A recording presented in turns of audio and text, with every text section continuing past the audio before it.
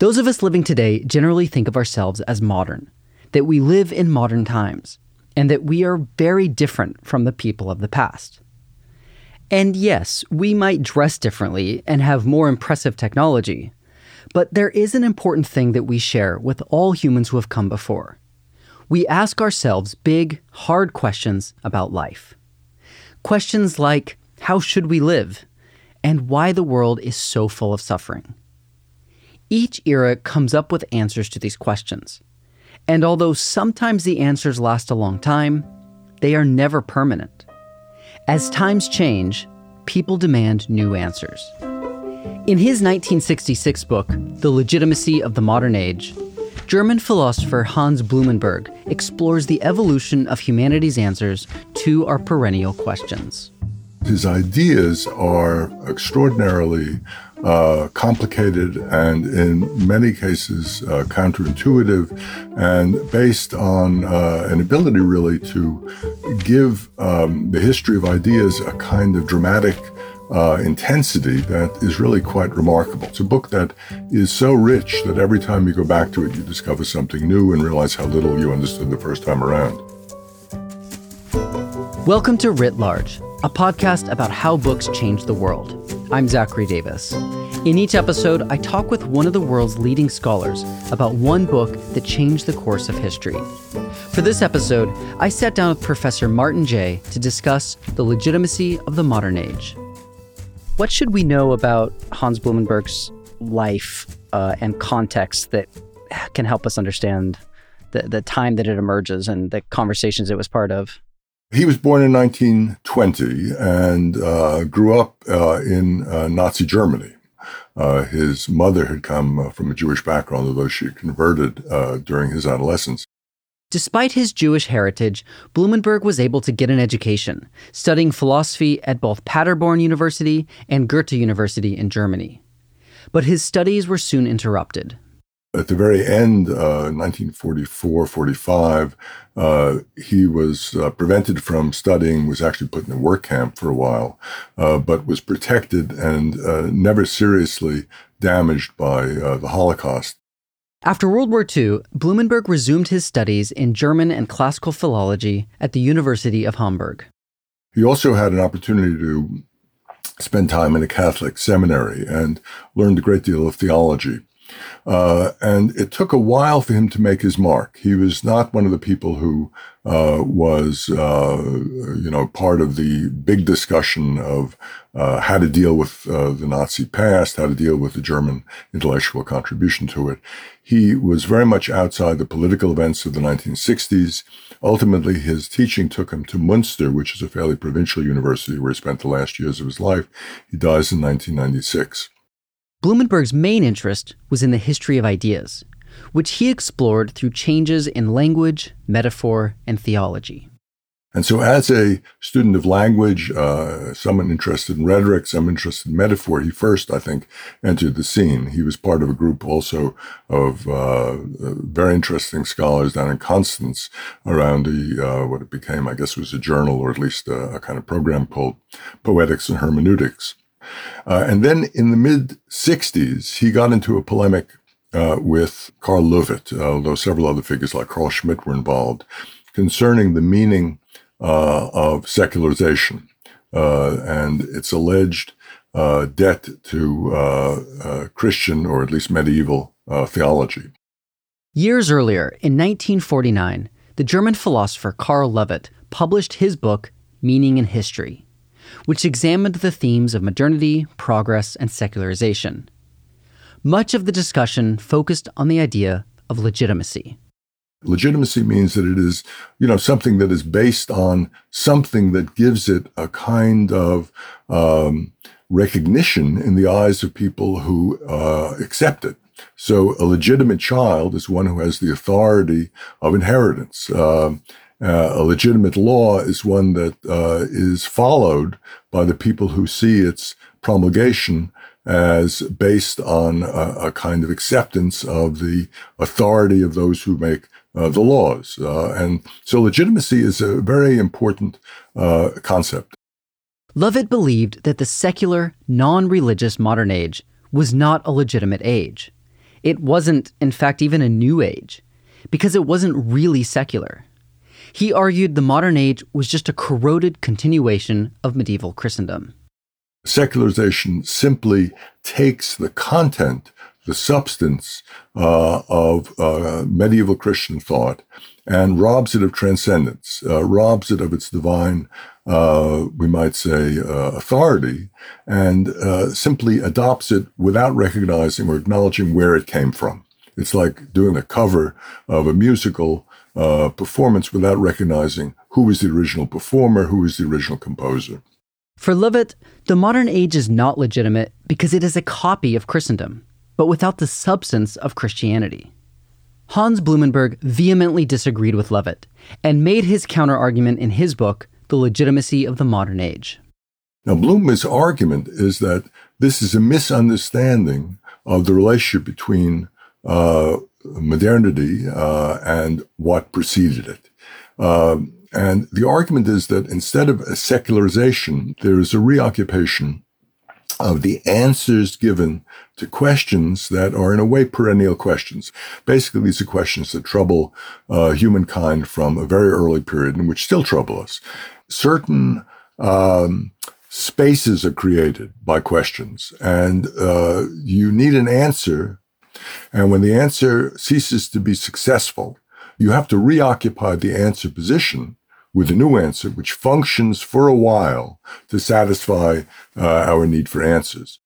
Blumenberg believed there are certain questions that humans will always ask themselves. Questions like, why is there evil? What does it mean to act morally? What is our role in the universe? Blumenberg believed that each era comes up with its own answers to these questions. The answer occupies the space that the question created. When an answer stops working, people find a new one to replace it, or reoccupy its spot. Now, what happens is that, in a way, that new answer also begins to show its internal contradictions or their new evidence or whatever it is that causes it no longer to function. So, for example, a myth at one point would function to explain why lightning and thunder, Zeus throws them down, whatever the myth. And people say, okay, look, Zeus is angry. But at a certain point, people say, wait a minute, this, it's not working for me. Let's come up with something else. And so meteorology, comes up with a better answer. So I think that's a paradigm of that, we might say. Blumenberg applied this same idea of a paradigm shift to Christianity and secular modernity. And so Christendom provides certain answers. And according to Blumenberg, these answers ultimately become unsatisfactory. They crumble of their own weight. They create a kind of vacuum, a need for a new answer.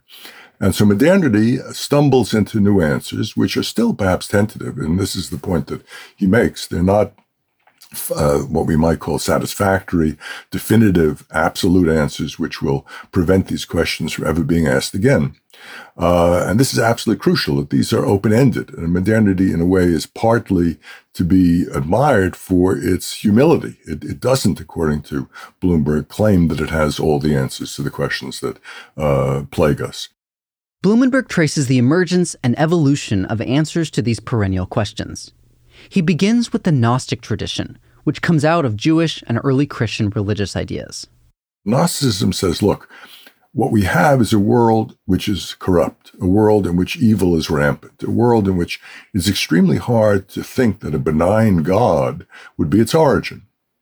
And therefore, what we need to do is to denigrate this world, to escape this world, to take seriously only the world of transcendence, perhaps the world of the afterlife, the world that God makes. This world is created by an evil demiurge. This world is created by some other godlike figure that somehow had, humankind as its target. And as a result, this world is not to be salvaged. There's no salvation in this world. Salvation only comes from leaving it behind. The Gnostic answer to the problem of evil is that this world isn't good, but it's not God's fault. It's the evil demiurge's fault. Now, the Christian response to this is a kind of panic, because God created this world, Christianity, and of course Judaism before it argues, and he affirmed it. And he is himself by definition good. He is himself by definition rational, wise, perfect. So the real issue is, well, how do we then justify this lousy world? How do we then justify the evil that exists? So there are lots of answers, but Christianity comes up basically with two answers. Christianity understands this cosmos as not evil, not filled with corruption, but on some deep level as inherently rational. And that if we only try hard enough through, let's say, scholastic means, we will understand the rationality of this world. And therefore, we don't reject the world, the way Gnosticism argues. We have a cosmic rather than a cosmic relation. We accept the cosmos. Now, the second premise that comes from Augustine, according to Bloomberg, is that the reason there is evil is because God gave man choice. God also created man, at least after the fall, with original sin. And so the fact that we are free, the fact that we have choice, and the fact that we are sinners means that there is something in the world which is a kind of toxin, a poison. And we have to somehow, if it's going to be a moral struggle, we have to basically deal with that. And it's ultimately the difficulty of accepting the Augustinian response that creates in the threshold of modernity a new crisis. Augustine's answer to the problem of evil was our God-given moral freedom. The world is full of evil, yes, but it is God's plan that we can, and should, use our freedom to choose the good. Now, the great ingenuity of Bloomberg's argument is to say that ultimately this early Christian way of dealing with the Gnostic challenge fails, that it breaks apart. It breaks apart when it comes to the idea of the cosmic rationality that's inherited from Greek paganism, when in basically the 13th and 14th centuries, though it begins in the 12th, another aspect of divinity is stressed, which is the aspect of absolute power and God's capacity to will anything. This new emphasis creates a tension between the idea that, on the one hand, God created the cosmos are rational, and God has to play by those rules, and on the other hand, the idea that God is all-powerful and doesn't have to act rationally within the rational cosmos. That old paradoxical question, can God make a rock so big even he can't lift it, captures this tension. What becomes a kind of balance between God is rational, God is beholden to the cosmos that he has created on the one hand, and God is absolutely capable of willing anything without rational, somehow sanction on the other. This ultimately is decided by the stress on will. By stressing the will of humans, these medieval Christian theologians move the focus away from the rational cosmos and onto humans themselves. So, in a sense, the cosmos becomes once again a place of rather frightening contingency, of a kind of God who is absent from the world, a God whose providence doesn't decide what our fate will be. Basically, what this does is create an opening, creates a sense that the world is not simply to be contemplated, to be appreciated simply as inherently rational, but as contingent, leaving man both abandoned and with the opportunity to intervene in the world. Not simply to be passive, not simply to be worshipful in a contemplative way of a world which is inherently rational, but to act in the world, to be assertive in the world, to be capable of, in some sense, going into the world rather than simply admiring it in a kind of passive way. The world is inherently a rather frightening place of meaninglessness because God's will is inexplicable to humans. God's will is so powerful and human capacity to understand it is so modest and limited that we live in a world bereft, we might say, of the comfort of a world in which there are reasons for everything that we do. As a result, this world becomes very hard for us to make sense of. All that we can seem to understand on some level is how the world works, not why the world works. So this is a major, we might say, stepping back to step forward. It's a kind of acceptance of human limits and finitude in the service ultimately of coping with the vastness of our ignorance by now, and this is the second part of Bloomberg's book, now unleashing human curiosity. Okay, a quick recap. Carl Levitt argued that the modern age is not legitimate because it is a copy of Christendom without the substance of Christianity. Blumenberg argued against this by saying that the modern age is legitimate because it proposes new answers to perennial human questions, such as, why does evil exist? Blumenberg continues his argument by exploring the role of human curiosity in the evolution of Christianity. In the part of the book called The Trial of Curiosity, Blumenberg points out that humans are not by nature curious, that we are culturally allowed to be or prohibited from being curious. And in both the ancient world and the world of Christianity, curiosity was considered a vice. It killed more than just cats. Why was this the case? Well, partly because the world had been, in a way, made by God. It was to be understood as somehow inherently rational. And all we had to do was understand that. We didn't have to experiment. We didn't have to break it apart to see how it worked.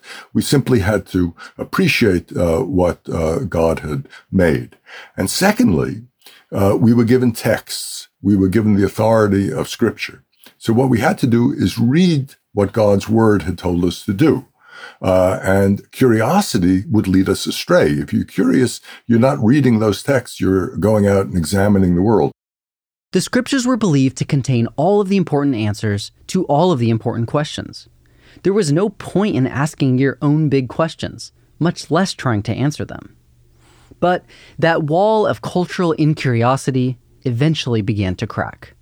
One of the ways in which curiosity is unleashed, and the trial, we might say, is won on the side of those who are curious, is there's an uncoupling of the idea of individual human salvation from the idea of species-wide, transsubjective curiosity, which produces the scientific revolution. And what does this mean? Well, according to Bloomberg, the idea of individual salvation, individual happiness, meant that the only thing you really had to do was to read the scripture and to follow God's word, follow his laws, and you would ultimately achieve salvation. And that's all that mattered. This is a very personal issue. And because it's personal, it ends in a way with your death. What the let's call it impersonal scientific revolution unleashed was the idea that there was a project, a human project, which existed after your individual death, after your alleged happiness or lack thereof, according to salvation, was decided. It was an endless project, a project that involved all of us in a kind of collective endeavor to make sense of the world as best we can, to know its causes, to know how it worked, even though we never could understand ultimate purposes. So it's a kind of limited but endless quest. But it's a transsubjective and we might say species quest rather than individual quest. So curiosity becomes something that doesn't harm the individual whose happiness is based on salvation, but rather is something which abets the human domination, we might say, of nature, or at least the mastery of the world outside. And that's part of the modern legitimation, that we legitimate ourselves by this endless quest for a kind of transsubjective knowledge, which allows us better and better, so we hope, to make sense of and to live comfortably in a world which is inherently hostile. Yeah, the curiosity to me was that if you think that God is willing everything, you could imagine that being a comfort. If you thought he was sort of lovingly involved in your life and the life of your community and world, but in fact, they saw it as inscrutable and distant, and beyond the powers of reason to discern. So then you say, well, all right. So we're not up to the task with our reason. Nevertheless, we want to investigate, and we'll use our desire to learn to try to make sense of things, including the sense of the human project that we're a part of. Right. I mean, it calls into question all the characteristics that were attributed to God. So lovingness, or rationality, or the idea that God somehow had a benign plan. We don't know. God could be a deceiver. God could be not someone who inherently tells the truth, but could deceive. We just don't know. So it's a kind of ignorance. Now, there are people later, Descartes is one, for example, who will say, no, God couldn't be a deceiver. That's just not part of his nature. But if God can will anything, and if will is the crucial characteristic rather than anything else, then he can will to be, certainly from the human perspective, a deceiver. And this is a kind of absent God, a deus absconditus, who is a little scary. And of course, there are various expedients. Predestination, although, of course, what the Calvinists understand is that we don't know if we're predestined or not. Are we members of the elect? Well, we just don't know. So, it's this ignorance that we just don't know.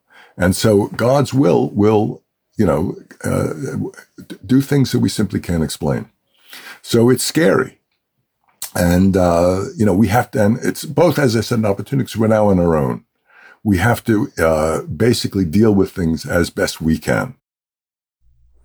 So if the secularization process, at least as most Western publics think of it today, the story they tell themselves is we believed in superstition for a very long time, and then we started looking for evidence. And without that evidence, we sort of grew up and rejected superstition and only believe in reason now.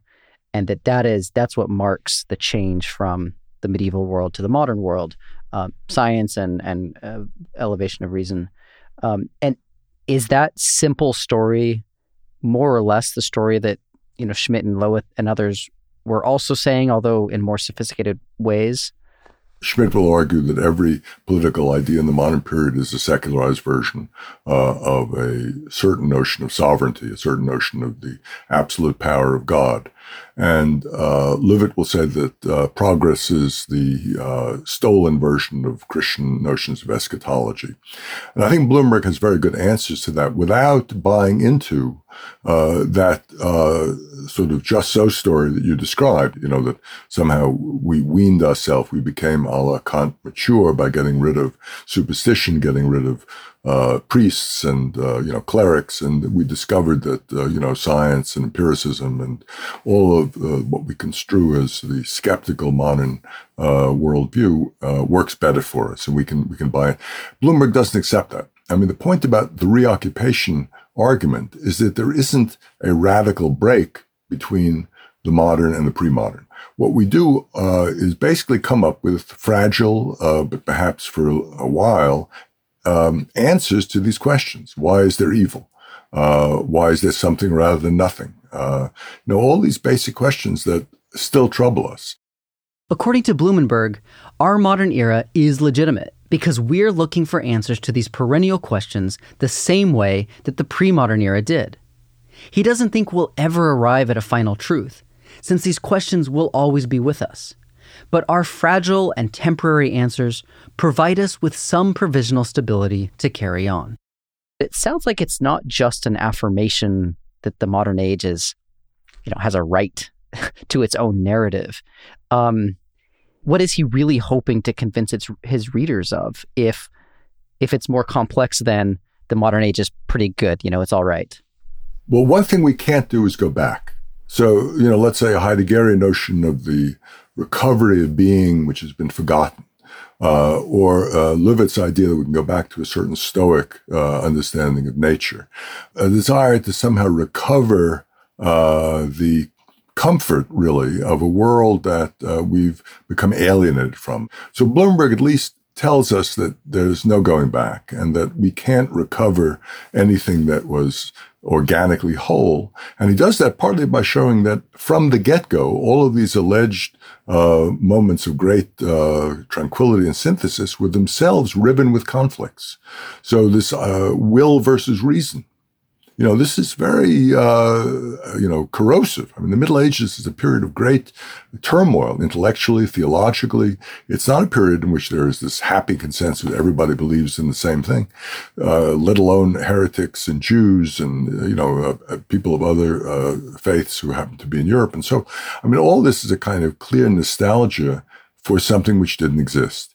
And one of the fascinating things that he points out is that Christianity from the get-go was trying to deal with a pagan past. It wasn't simply itself a clean rupture.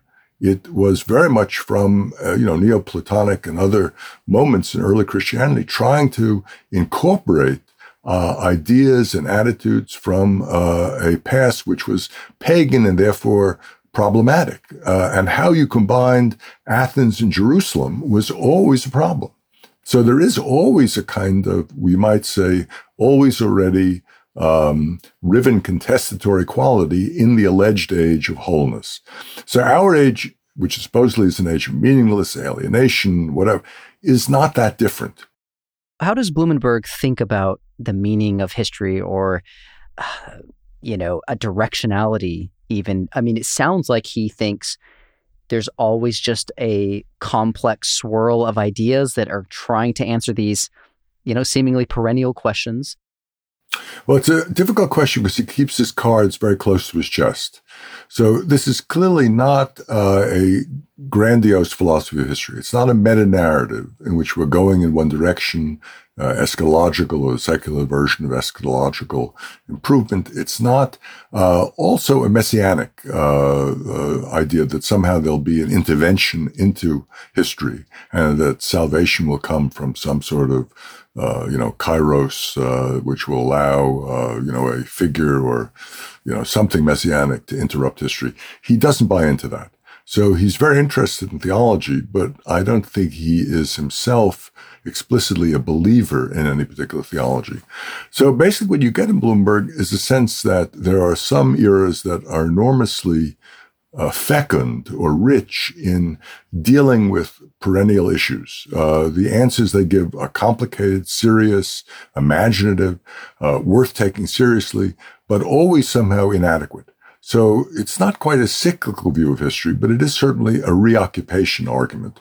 So that you get questions, you get answers. Those answers are never quite satisfactory. You get a reoccupation. Maybe the next answer lasts a bit longer. But for example, the idea of myth being replaced, it won't be. That there's always going to be myth.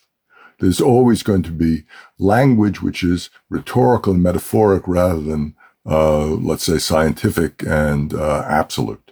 Now, this is not a failure. It's not as if, we should then despair because we've created some extraordinary things through myth and metaphor and storytelling and anecdotes and God knows what else. I mean, it's very rich. And that's why we have to continue, we would argue, to work on myth. That's why we have to take metaphor seriously and see that they've helped us in some way to make sense of the world. And therefore, it's I don't know, Sisyphean is a negative way to put it, but it's a task which is not ever going to end with some sort of stasis.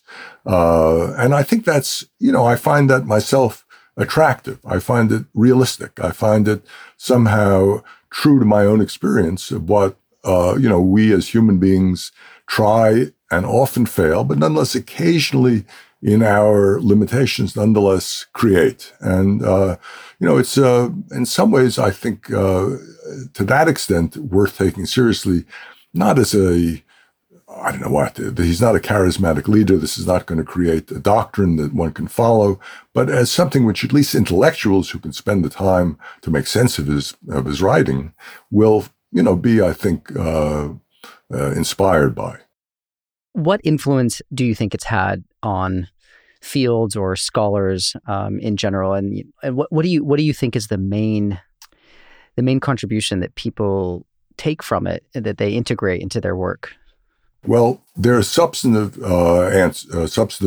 issues, such as the issue of whether or not reoccupation is better than transposition in terms of the secularization argument. The argument about trial of curiosity is fabulous.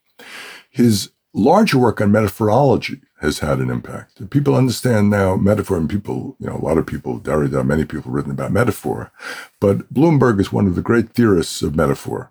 And what's interesting is that it's an ology of metaphor. That is to say, it's a logos, we might say, of metaphor. So it's a kind of scientific, or at least reflexive, understanding of terminology that is rhetorical. So he's one of these figures who is at the, we might say, crossroads of rhetoric and scientific or philosophical language.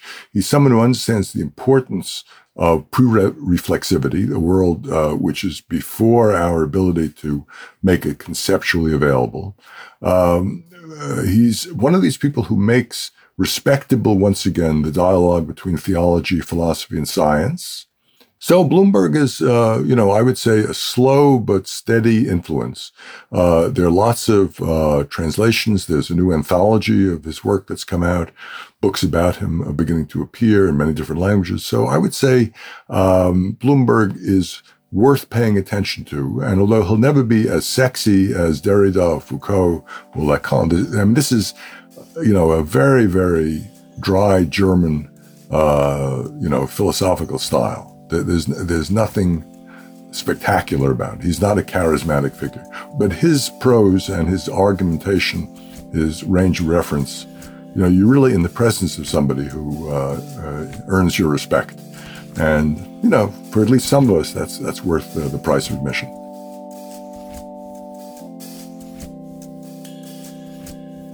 Writ Large is produced by Jack Pombriant and me, Zachary Davis.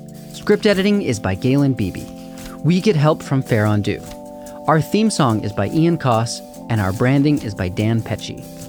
We're a member of LitHub Radio. Writ Large is a Lyceum original production. You can find us on our website, writlarge.fm. There you'll find transcripts, links to the books we discussed, and more information about today's guest. Thanks for listening. See you next time.